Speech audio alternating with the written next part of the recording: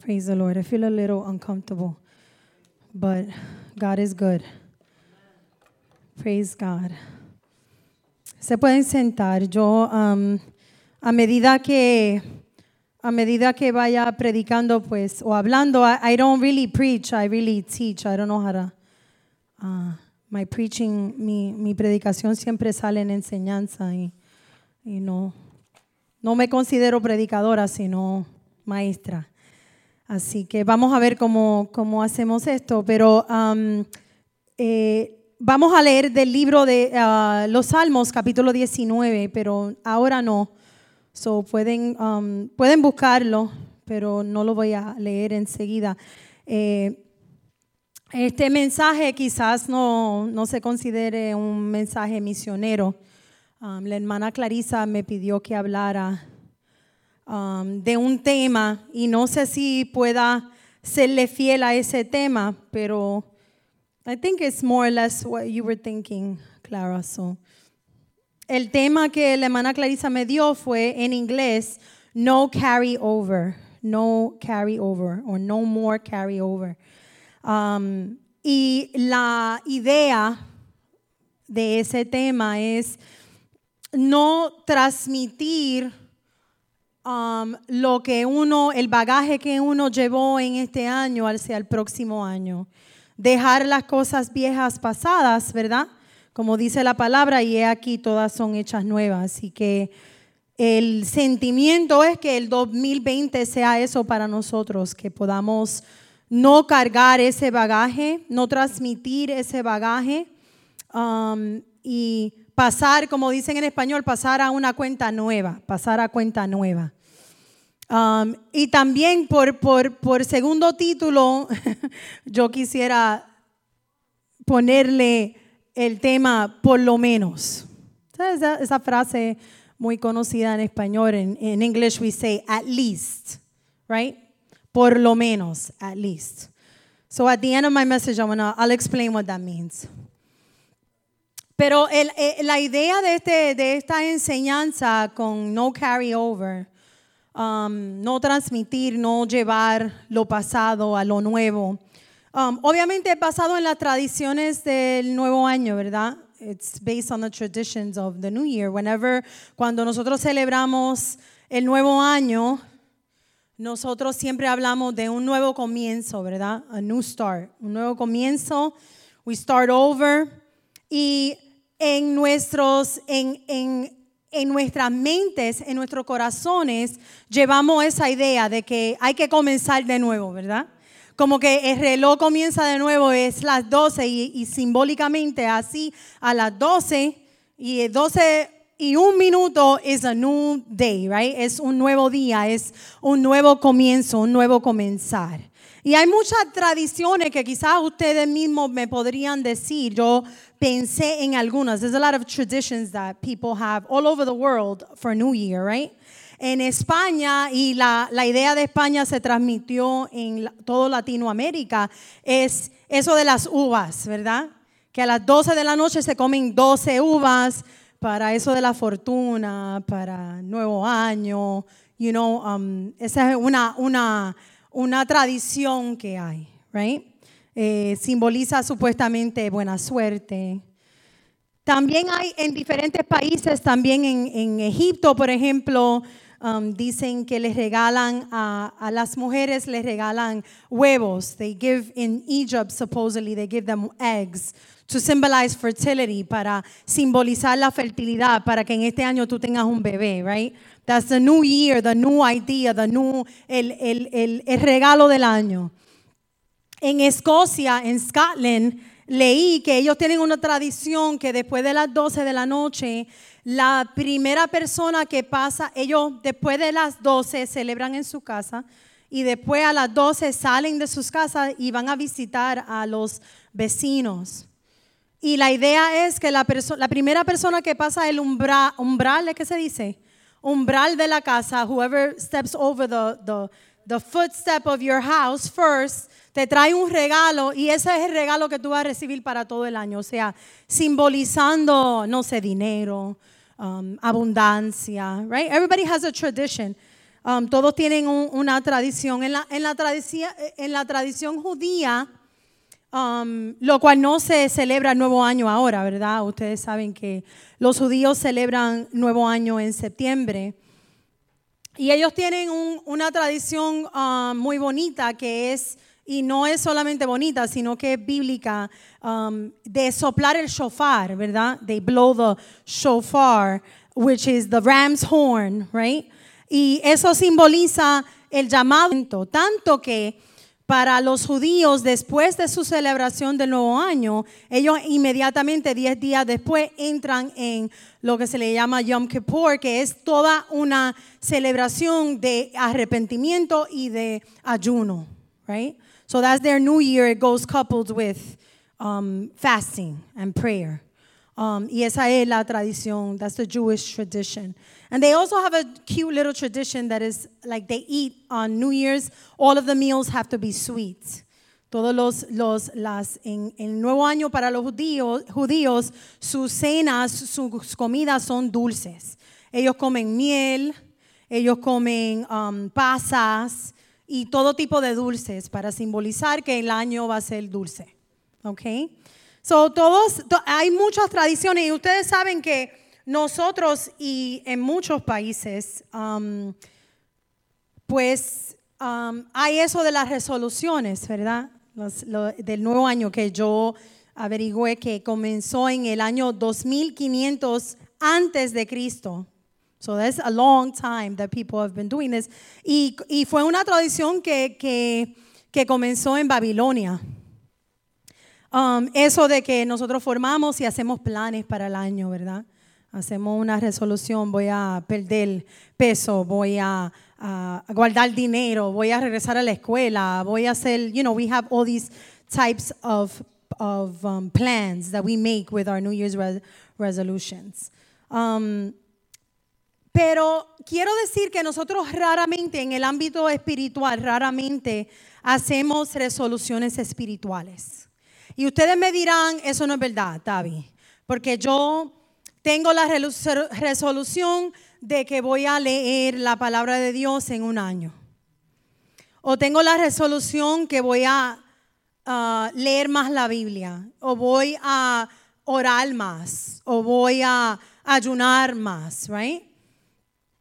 Pero en realidad lo que yo me refiero es que la mayoría de las veces no hacemos resoluciones, no hacemos decisiones de algo genuino, de algo transformador en nuestras vidas.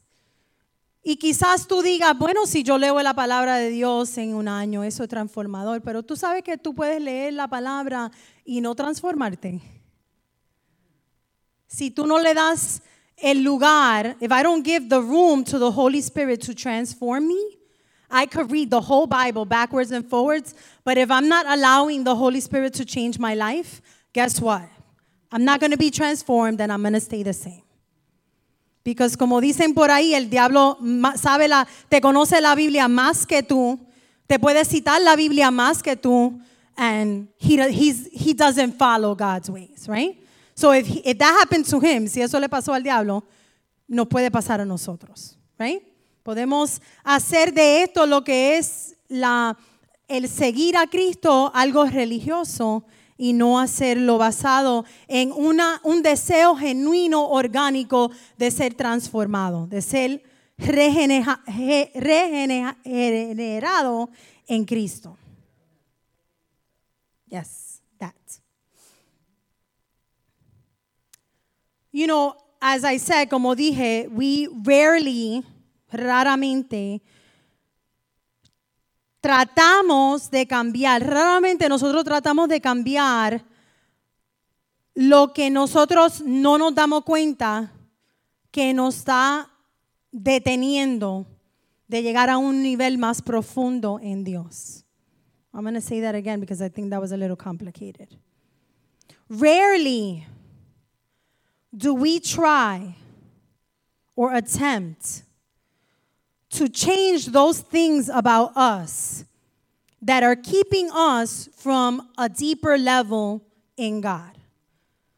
Nosotros no pensamos, nosotros siempre cuando hablamos, déjanos decir siempre, la mayoría de las veces cuando nosotros hablamos acerca de lo que nuestros deseos espirituales, siempre estamos hablando de lo que yo pueda hacer como si fueran unas pesas, as if they were some weights that we could carry. We say, I'm going to read the Bible more, and I'm going to pray more, and I'm going to fast more. But there are things, hay cosas en nuestras vidas que son la razón por la cual nosotros no podemos leer la palabra más. Son la razón por la cual nosotros no podemos orar más. La razón por la cual no podemos ayunar más. Algo nos detiene y es el yo. Son cosas que nosotros no queremos desprendernos de ellas. We don't want to get rid of certain things that keep us from moving forward. And quiero entonces entrar al libro de los Salmos, capítulo 19, chapter 19.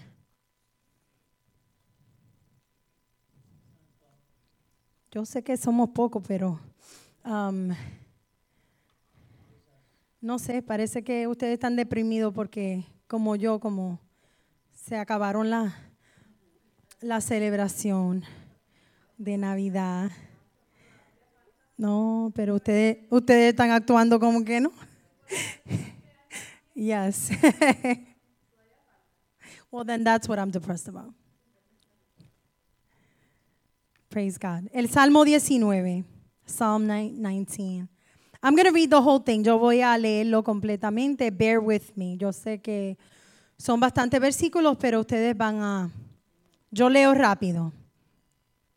But I think it's worth reading it. If you have it in English, you can read it out loud to yourself in English. I'm going to read it in Spanish. Yo estoy leyendo de la versión nueva internacional.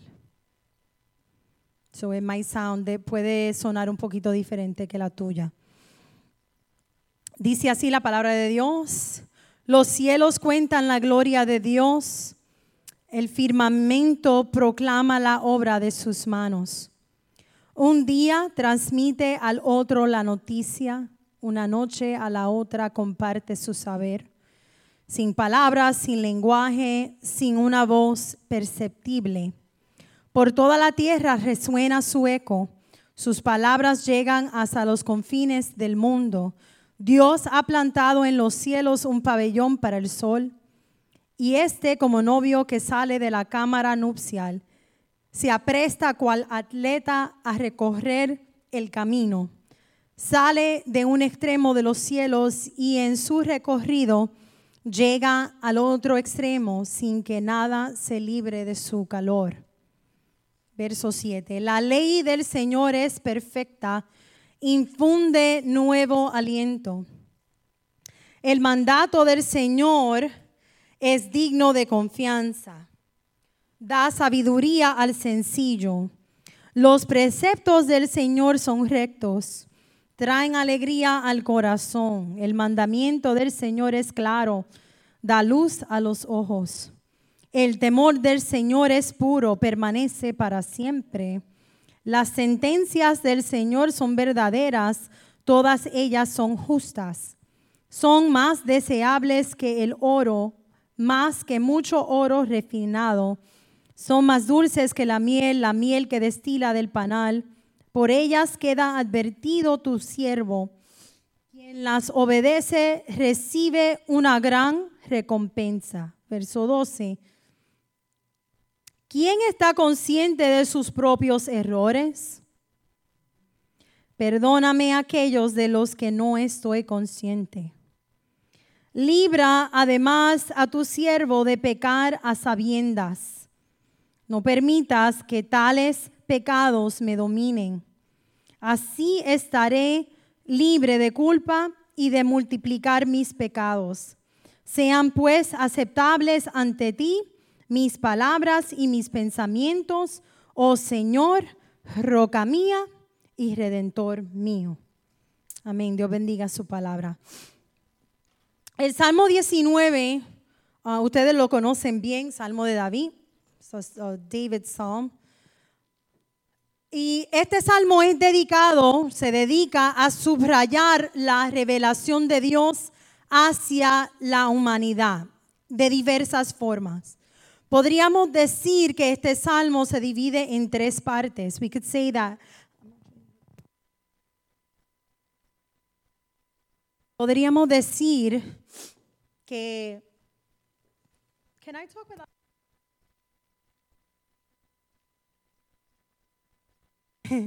Podríamos decir que este salmo se divide en tres partes, ¿ok? En tres partes mayores. El versículo 1 al 6 habla de la revelación de Dios a través de la naturaleza, ¿verdad? Los cielos cuentan la gloria de Dios, el firmamento proclama. It's talking about nature. It's talking about God's revelation in nature. Atributos, habla de los atributos visibles para que nadie pueda negar que hay un Dios. Y tú y yo sabemos que la gente lo niega siempre. Pero cuando tú ves el mar y cuando tú ves las estrellas y cuando tú piensas, yo estaba pensando los otros días y pensé, los ateos piensan que no hay un Dios firmemente, right? Pero te cuesta más pensar que no hay Dios que decir que hay Dios. ¿Por qué? Porque nosotros supuestamente, y digo supuestamente relajando, right? Pero supuestamente nosotros vivimos en un planeta que es redondo, que está colgando en el universo, en un espacio, que da vueltas, que tú y yo estamos aguantados, ahora mismo estamos aguantados aquí sentados por algo que se llama una fuerza de gravedad, right? Eso no te cuesta más pensar que eso vino de la nada, no te cuesta más pensar que no hay Dios que pensar, yes, it was a creator's design, un diseño de el creador, porque esto no es, we're right now, ahora mismo, nosotros estamos dando vueltas, pero tú no lo sientes, yo no lo siento. Tú y yo estamos colgando en un universo. Y nosotros estamos aquí y nosotros pensamos es que se convierte en algo tan natural para nosotros. It becomes so mundane to us and so normal to us to think that we're just floating in air. And that none of us fall. Unless we trip over something, right? But we're not constantly floating. That takes more thought and more strength of character to say like, oh no, there's no God, that just happened. There's no other people on any other planet in all of this universe. We're the only ones. But no, there's no God, right? It takes more will to be able to be an atheist. Coge más fuerza ser ateo que creer en Dios.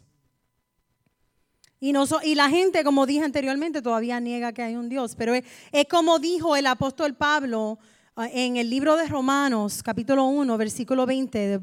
The apostle Paul said in Romans 1:20, porque desde la creación del mundo, las cualidades invisibles de Dios, the attributes of God, from the beginning of creation, es decir, su eterno poder, his eternal power, y su naturaleza, and his nature, his divine nature, su naturaleza divina, se perciben claramente a través de lo que Él creó. You can see it through his creation. Tú y yo podemos ver los atributos divinos a través de la creación, de lo que Él creó. De modo que nadie tiene excusa. Eso lo dijo el apóstol Pablo.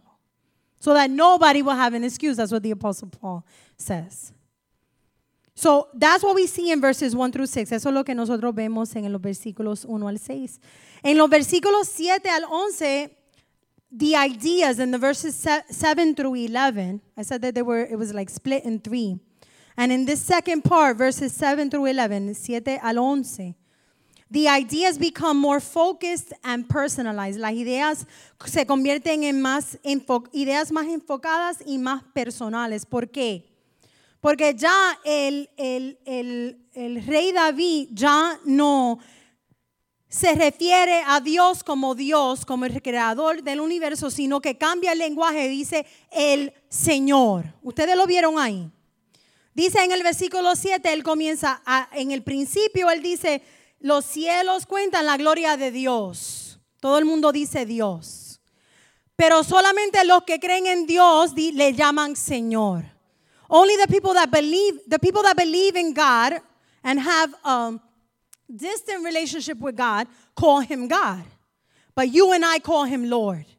Tú y yo lo llamamos Señor. ¿Por qué? Porque Él señorea sobre mí. Because He lords over my life. He rules over my life. And so it shows, esto nos muestra a nosotros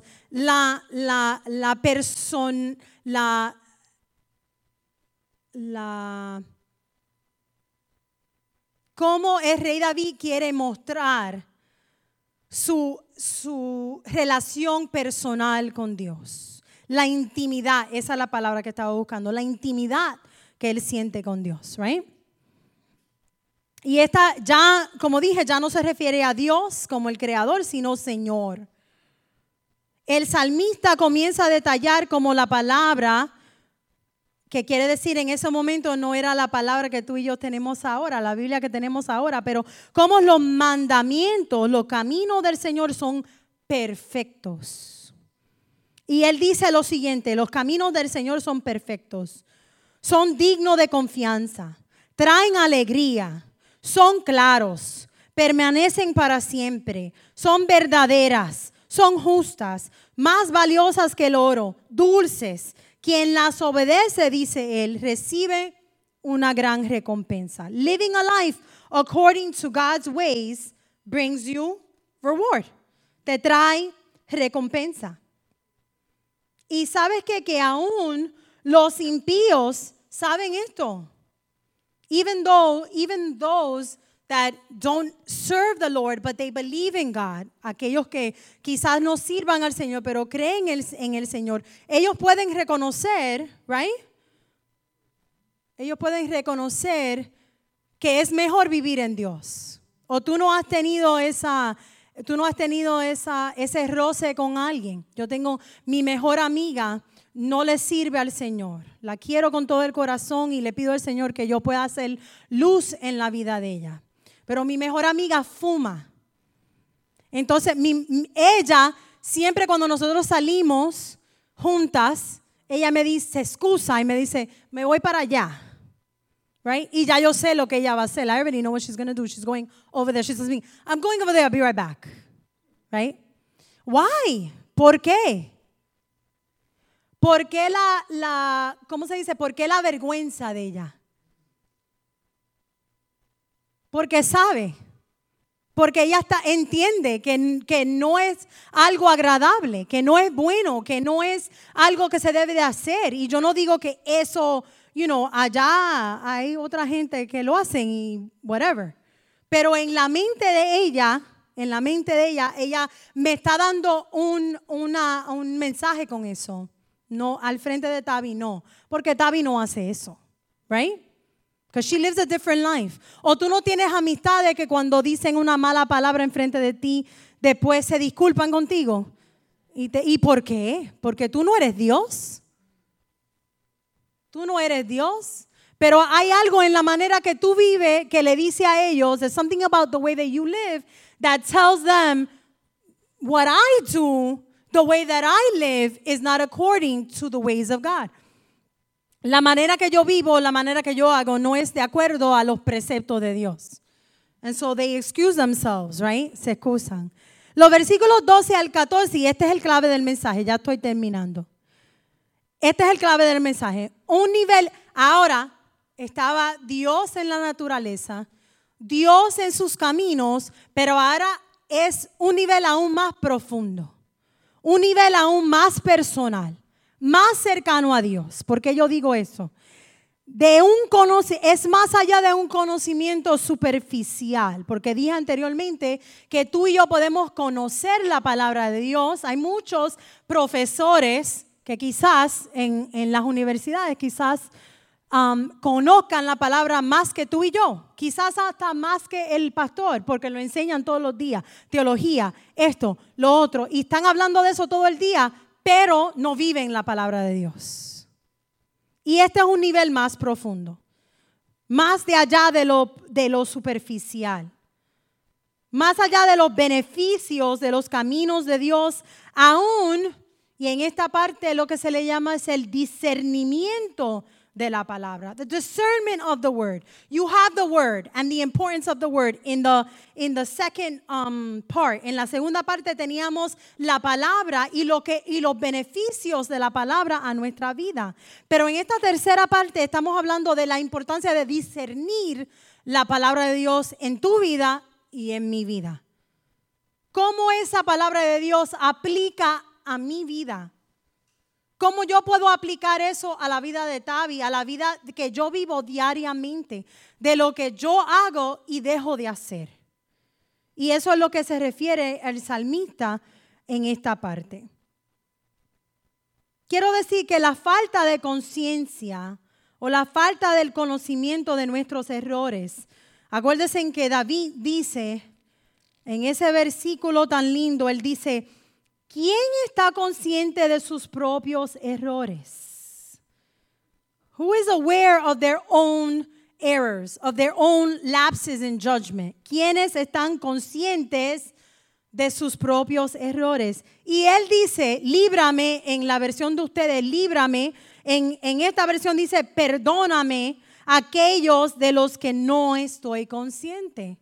Free me from those that I am not even aware of the fact that I'm committing these sins. And that's verse 12. Pero lo interesante para tú y yo es decir lo siguiente, que el salmista dice, líbrame de los pecados que me son ocultos, ¿verdad? En la versión de ustedes. Líbrame de los pecados que me son ocultos, que yo desconozco, que no estoy consciente de ellos. Pero el hecho de que yo no esté consciente de esos pecados no me libra de culpa. I'm going to say that again. The fact that I don't know the sins that I'm committing, they don't make me exempt from having to change the things that I'm doing that are possibly hurting somebody else. That are hurting my spiritual life. Esas cosas que quizás están hiriendo a otro.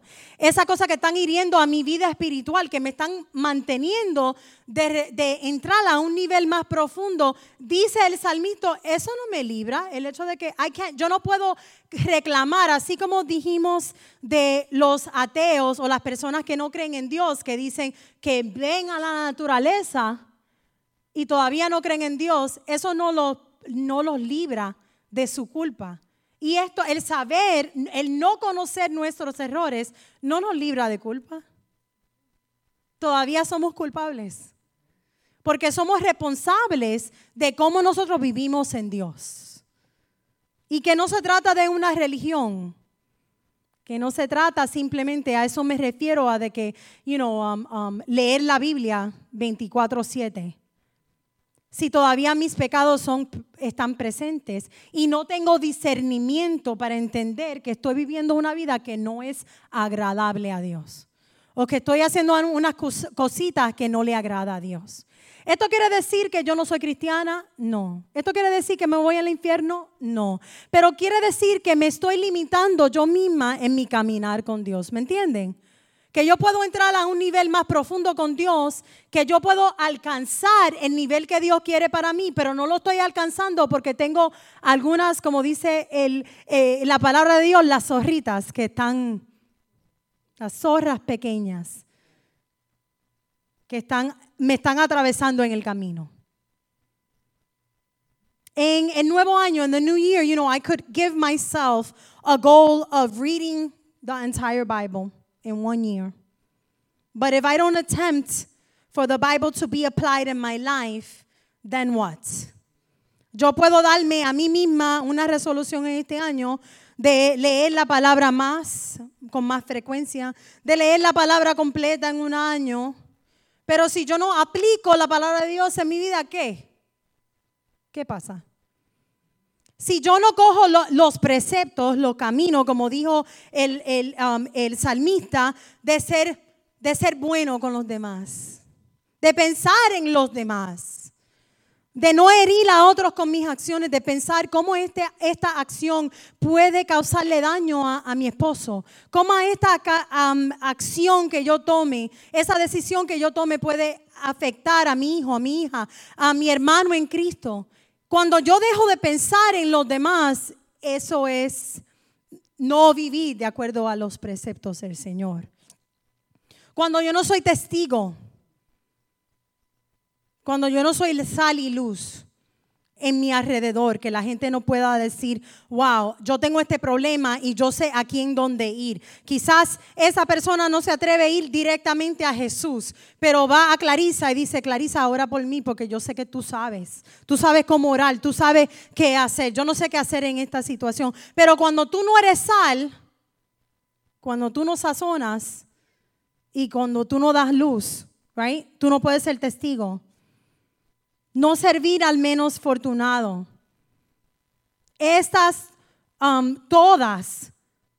Todos lo que yo acabo de leer son principios bíblicos que a veces los separamos de nuestras creencias espirituales y eso se llama religión. Leer la palabra sin vivir la palabra es religión. Yo no quiero hablar mal de mis hermanos judíos, pero esto es un gran error que yo pienso que tienen nuestros hermanos judíos, porque ellos son bien espirituales, tienen muchos ritos que no se apartan de ellos. Y tú y yo como cristianos podemos decir, wow, debemos de tomar algunas de esas cosas, de esas tradiciones que ellos tienen, de ese amor que ellos le tienen a la palabra de Dios. Pero entonces cuando tú te topas con mucha gente que dicen que son judíos, pero no aman a su prójimo, aman a los que son judíos como ellos.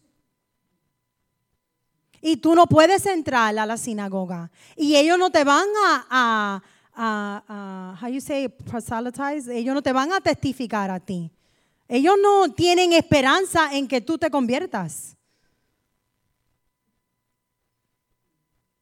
That's a serious thing. Don't you think that's a serious thing? Because we know that through the word of God that we were called not to keep what we have. Nosotros no somos llamados a almacenar todo el conocimiento que tú y yo tenemos, almacenarnos para nosotros, bendiciones para mí, bendiciones para mi hijo, pero allá los demás. Pero eso no es lo que Dios nos ha llamado a hacer. Entonces, cuando yo amo las cosas del Señor, pero no amo a mi prójimo, entonces eso se llama religión. Eso se llama religión. Pidámosle al Señor discernimiento, como en estos últimos versículos, el 12 al 14 del Salmo 19. Pidámosle al Señor discernimiento. Fácilmente yo puedo sacar a luz los defectos en personalidad de los que me rodean. Right? Nosotros somos expertos en decir, lo que le falta es esto. Y si ustedes no quieren ser honestos, yo soy honesta por ustedes. Pero yo sé que yo hago eso. I do that a lot with my husband. Oh, you're recording this. Oh, dang. Right? Él no hace esto. Él falta esto. Él debe de hacer esto. Right? ¿Quién me dice a mí? ¿Quién le dice a Tavi? Tavi, te falta esto, te falta lo otro, te falta mucho. Y nosotros de la única forma, porque lo que pasa, hermano, es que alguien te lo puede decir. Y yo me supongo que en nuestras vidas las faltas que tú y yo tenemos, me supongo que cada uno de nosotros que estamos aquí podemos decir, alguien me ha dicho mi falta. Alguien me ha llamado en cuenta cuando yo he hecho algo que no fue muy bueno. Right? You can all say that. Somebody has come up to you and said, you did this and that wasn't right and whatever. Pero ¿cuál es nuestra reacción? Defensa. Nosotros ponemos los gates como están allá al frente de la iglesia. Enseguida que alguien te dice algo, y te lo pueden decir de buena forma, hermano. Yo no estoy hablando de alguien que te venga y te estruje. Because that's another thing. Nobody should do that either. Right? Unless you're in an argument and that's a different story. But you know what I mean. Hay veces que alguien ha venido a ti y te ha dicho de muy buena gana, con mucho amor, como manda la palabra, y tú enseguida la defensa. No, porque ella dice eso, pero ella no ve que cuando and we start moving the neck. Ella no ve que ella hace lo mismo y right? Porque enseguida, pero ¿sabes qué? Que si nosotros oramos por eso, Señor, dame discernimiento. Porque yo no sé, como dijo el salmista, yo no sé cuáles son los pecados que me están manteniendo de acercarme a ti más. Pero tú sabes, Señor, el Espíritu Santo de Dios, dame el discernimiento para entender lo que me está. Porque yo llevo en este caminar contigo tanto tiempo y estoy como dándole vuelta como la gente de Israel en el desierto y dándole vuelta y nunca llego a donde voy. Porque hay cosas que están dentro de nosotros que nos mantienen de llegar. Y tú quizás en este año sepas más palabra de Dios y todavía estás alejado de Dios. Because they're two separate things. Because God has to come into our hearts. We need to have discernment, understanding. Tenemos que tener entendimiento y discernimiento. Ask the Lord, ¿qué me detiene de subir de nivel en mi relación con Dios? Preguntémosle al Señor, ¿qué es lo que me está deteniendo? Porque es que todavía me da coraje lo mismo y lo mismo. Porque yo no lo puedo dejar ir. Yo le pido al Señor esto siempre, porque yo no lo puedo dejar ir. Déjame, just let me let it go, but I can't let it go. ¿Será? Porque todos nosotros aquí somos creyentes. ¿Será en realidad que yo no estoy leyendo la palabra suficiente? Porque tú vienes aquí, tú lees la palabra y te la leen y tú vas a tu casa y te la lees. O quizás no tanto como debes de hacerlo, pero sí tú lees la palabra. ¿Y por qué es que la palabra no está transformada? Porque la palabra misma dice de ella misma que es transformadora, que es como una espada de dos filos. ¿Y por qué la palabra de Dios no está penetrando en mí? ¿Será Dios mentiroso? ¿Será la palabra de Dios mentirosa? De ninguna manera. La persona que no quiere cambio soy yo. La persona que está deteniendo el cambio soy yo. Ustedes no tienen que decir amén, pero yo le digo amén a Dios en mi vida. Because I know it's me. Yo sé que soy yo. Yo sé que el Señor me ama. Yo he entendido eso en mi vida más que nunca en mi vida. Yo entiendo el amor de Dios en mi vida. Y yo sé que si yo no soy la Tavi, que Dios quiere que yo sea, es por mí misma. Yo me tengo que echar el dedo acá y decir, por tu culpa. Porque es algo que tú no estás dejando, porque la vagancia, porque la procrastinación, porque esto, lo otro, soy yo sé que soy yo, es not God. Dios no se limita. Dios no se limita a su gente, a sus hijos. ¿Qué es lo que me detiene si no es yo? ¿Será que tú no oras suficiente? Yo no sé. ¿O será que no oramos con exactitud? Tú oras todos los días. Yo sé que ustedes oran, nosotros oramos. You pray every day, I know that. I know you do. I know I do. Lord, I love you. Lord, be with that one. Be with this one. Be with the other one. Bless that one. Bless me. Bless my husband. Bless my job. Right? We pray every day. What are we praying? ¿Qué es lo que estamos orando? Hay que pedirle, Señor, transformación y discernimiento en nuestras vidas. Voy a terminar con esto. Son cosas simples que muchas veces nos detienen de entrar en una relación más profunda con Dios. Mi hermana mayor me estaba diciendo los otros días y compartió un video conmigo de una predicación. Y esto me tocó, esta esta declaración me tocó tan profundamente porque es uno de mis defectos. Y yo sé que muchos de ustedes no hablan así. And I know, yo sé que nosotros muchas veces hablamos de la iglesia católica y algunas de las cosas que ellos hacen o dejan de hacer. Pero una cosa que ellos hacen que nosotros criticamos es eso de la confesión. We criticize the Catholic Church about confessions, right? They go to a priest and they confess. There's something about confessing.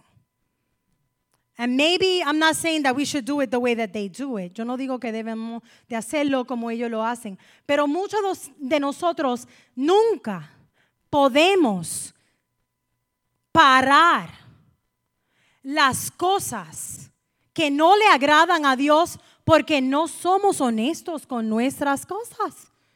We want to hide our true selves. We want to hide ourselves. We don't want to tell the truth. We don't talk about the truth. Nosotros no hablamos de la verdad. Nosotros no decimos, yo soy vaga y por eso es que yo no oro suficiente. ¿Quién dice eso? Nadie dice eso. Nobody wants to say, I'm lazy and that's why I don't pray enough. Everybody wants to act cute. Todo el mundo quiere ser lindo. Dice, ay, es que trabajo tanto y que yo soy muy trabajadora. Y tú no sabes que cuando yo llego del trabajo, yo estoy cocinando y limpiando. Y haciendo tantas cosas y eso quizás en parte pueda ser verdad, pero también es que somos vagos. But I don't want to say that. I don't want to say that. I end up saying it because I have it's in my DNA. Pero la mayoría de nosotros no queremos decir la verdad. Mi hermana me mandó un video de un predicador que dijo lo siguiente, que me tocó tan profundamente porque es unos de mis defectos y it just touched home for me. It just touched my heart. And the preacher said the following. I'm going to say it lo voy a decir en inglés, después lo traduzco. Procrastination is the arrogant assumption that God will give you another chance in the future to do something He called you to do today.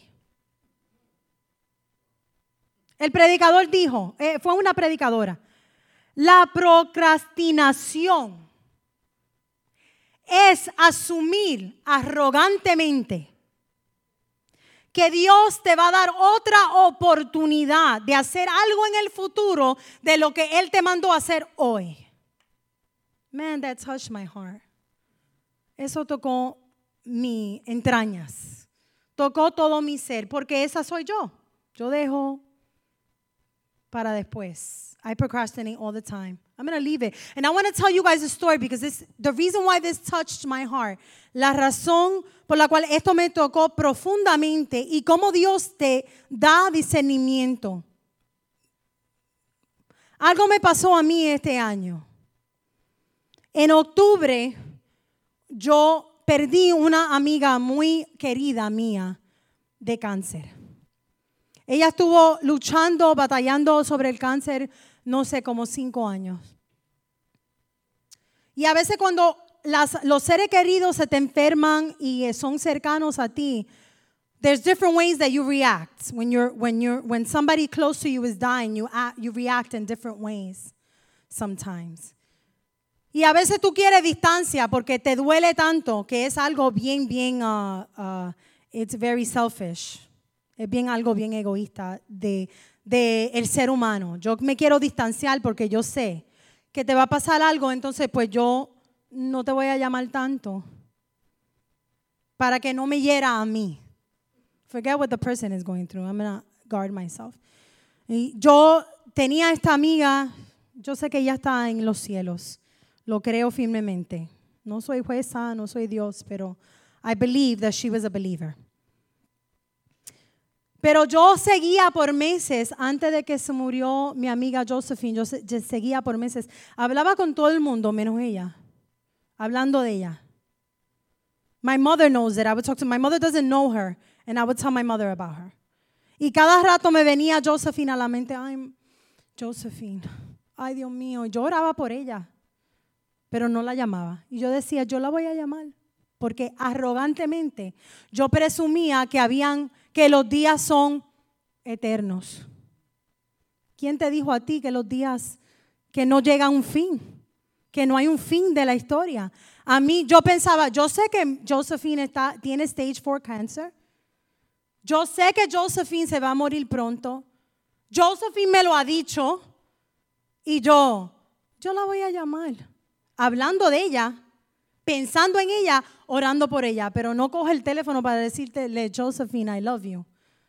Josephine, I'm praying for you. Right? Llega el momento de su partida y yo no les puedo decir cómo yo me sentí por la procrastinación. For my procrastination, for my leaving things. El procrastinar es dejar por lo último lo que tú puedes hacer hoy día. Seguir dejándolo y dejándolo y dejándolo y dejándolo. Un día yo lo voy a hacer. Sí. Como ese garaje que tú tienes llena de herramientas. Like that tool shed you have. Or that closet you have. One day. Y pasan 3 años y todavía one day. Right? Un día yo lo voy a hacer. No saben, hermanos, cómo yo me sentí cuando Josephine murió. Yo no les puedo explicar cómo yo me sentí. Pero Dios es tan bueno conmigo. I don't know if you can testify to that. I don't think we don't testify enough about God's goodness, de la misericordia y la bondad de Dios. Mira, yo, hermanos, enseguida lloré. Yo dije, porque yo no conocía a la familia de Josephine. Yo no tenía roce con la familia de Josephine. Yo la conocía a ella, compañera de trabajo, pero no conocía a los demás. Y yo decía, Dios mío, tú me tienes que permitir hablar con alguien de la familia y ir al servicio fúnebre. Hablé con mami me dice, pero llama al número que era de ella y quizás alguien te coge el teléfono. Llamé, dejé un mensaje, nadie cogió. Finalmente recibo un email. Gracias a Dios, long story short, yo pude ir al servicio fúnebre, pude saber, pero yo estaba como 1 semana y media pensando, God, you have to grant, I made a mistake. Porque hay que confesarle a Dios cuando uno hace un error. Y yo le confesé al Señor, Señor, yo cometí un error grave. Mi error fue pensar que la vida es larga y que los días son eternos.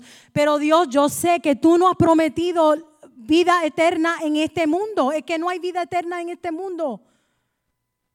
Y que tú puedes tener 10 años y fallecer. Y tú puedes tener 25 años y fallecer. Puedes tener 80 años y fallecer. El día y la hora nadie lo sabe. Solamente Dios. Y yo me confesé delante del Señor. Pero you have to make this up. You have to make up my mistake. You have to fix it.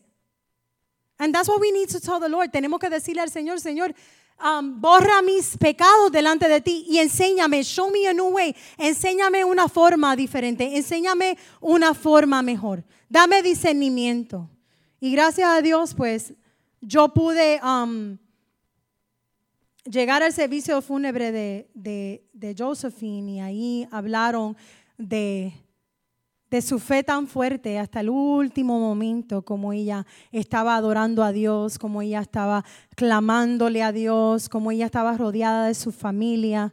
Dios me concedió ese privilegio por un error que yo cometí, because I could have been there. I could have had the privilege of saying, you know, I was by my friend's side when she passed away. Yo estaba con mi amiga cuando ella falleció, pero nunca I can't go back. That hurts so bad. I don't know if you've ever experienced something like that. Yo no sé si ustedes han experimentado algo así, un error que ustedes cometen. Y después dicen, wow, I could never, I know that to my dying day, I'm going to think of that. I could have been there. I could have been something else. I could have done something else, and yet I chose not to. But God is good, and el Señor es bueno y Él nos restaura. Él restaura nuestras culpas. ¿Alguien dice amén?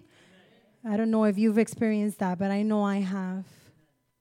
You know, también yo escuché los otros días a la predicadora Joyce Meyer decir de que un pecado que muchas veces nosotros cometemos sin entender es de la forma que nosotros hablamos. The way that we speak sometimes is sinful. Not that God stops loving us, not that we are going to hell, but it's sinful. And she was saying that even among Christians, you hear all the time, I hate my job. I hate my life. I hate traffic. I hate this. I'm famous for that. I love the word hate. That's an oxymoron, right? Siempre diciendo, odio esto, odio mi trabajo, odio el tráfico en Nueva York, odio esta casa, que tan chiquita, que odio esto, que odio lo otro, y siempre nos estamos quejando y siempre nuestra manera de hablar interfiere con ver lo bueno y lo grande que Dios ha sido en tu vida. Y la predicadora Joyce Meyer estaba diciendo, podríamos, cada vez que nosotros digamos algo negativo, entonces reemplazarlo con algo positivo. Decir, I hate this, but, right? Con esto termino. Yo tengo una amiga muy querida. Dios ha sido muy bueno conmigo. Y tengo unas amistades de compañeras de trabajo, just wonderful women. Estoy rodeada de amigas tan buenas, tan lindas y cristianas. Tengo una amiga que se llama Loida Rivera, algunos de ustedes la conocen, es pastora y es hija espiritual de Graciano Torres. Ella se crió en la iglesia de Graciano y es una persona tan linda de corazón, tan buena que se pasa.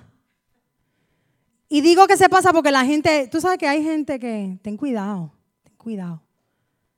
que toman ventaja de alguien que es bueno, right? Porque hay gente que tú ves a una persona y tú dices, esa persona es tan buena, pues yo le voy a seguir pidiendo y le saco el jugo a pero a esa no, porque yo sé que con ella yo no juego, right? Y muchas veces nosotros pues tomamos ventaja de la gente así y eso le pasa mucho a Loida, porque Loida es un bombón, un corazón tan lindo. Y Loida ha pasado, si alguien la conoce, Loida ha pasado tantas cosas tan intensas en su vida, desde su juventud, desde su niñez. Ha pasado unas cosas tan terribles en la vida, pero tiene un aspecto de la vida que es increíble. Tiene 4 hijos, siempre está ocupada. Tiene una mamá enferma, un papá enfermo. Se pasa del trabajo, ella no coge almuerzo, ella va a la casa de su mamá a darle comida a su mamá, a su papá, a cuidar, a hacerle compra. Es una cosa que yo la admiro tanto. Y Loida tiene algo Loida te dice una historia de todas las cosas malas que le han pasado. This is what I'm talking about, replacing your speech. Reemplazar tu manera de hablar. Y Loida dice lo siguiente, tuve que hacer esto, mami se enfermó, fui al hospital y te dice como dice papi, una retragila de cosas. Y después al final te dice, pero por lo menos, that's her thing. Y todo el mundo en el trabajo la conoce por la muchacha por lo menos. Que I jokingly told her I was going to put that on a t-shirt for her. Por lo menos, porque esa es la vida. Ella dice, tuve los 3 hijos enfermos. Uno de ellos, y this is a true story, uno de ellos estaba en el hospital, Carlos, el esposo, estaba enfermo y lo internaron también. Y ella te dice, pero por lo menos la bebé no se enfermó. Y tú y yo decimos todo lo demás y no decimos por lo menos. We don't say at least, right? We just say all the bad things and we forget that there was one little girl that wasn't sick. Se nos olvida que una cosa buena pasó. Pero esa es Loida dice todas las cosas malas. Y al final se para y dice, bueno, por lo menos tengo la salud. Yo no me enfermé. Por lo menos pude venir al trabajo hoy. That's her favorite saying, por lo menos. Nosotros tenemos que cambiar nuestra manera de pensar y nuestra manera de hablar.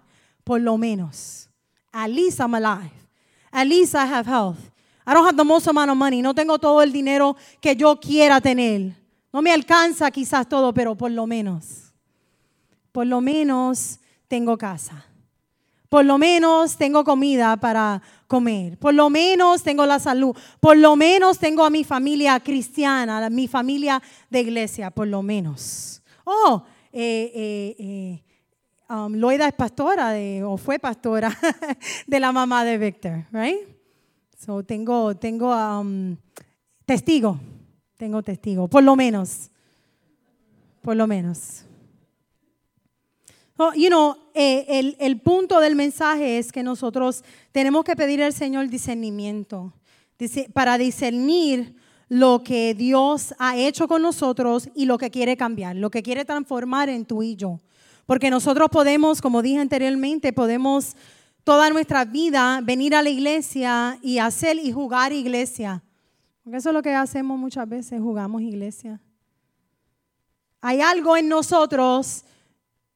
Y eso podemos, refiriéndonos al Salmo 19, podemos quedarnos en el paso 1, que es la revelación de Dios en la naturaleza, o el paso 2, que es la revelación de Dios a través de la Escritura, y nunca llegar al paso 3, que es Dios revelado en mí.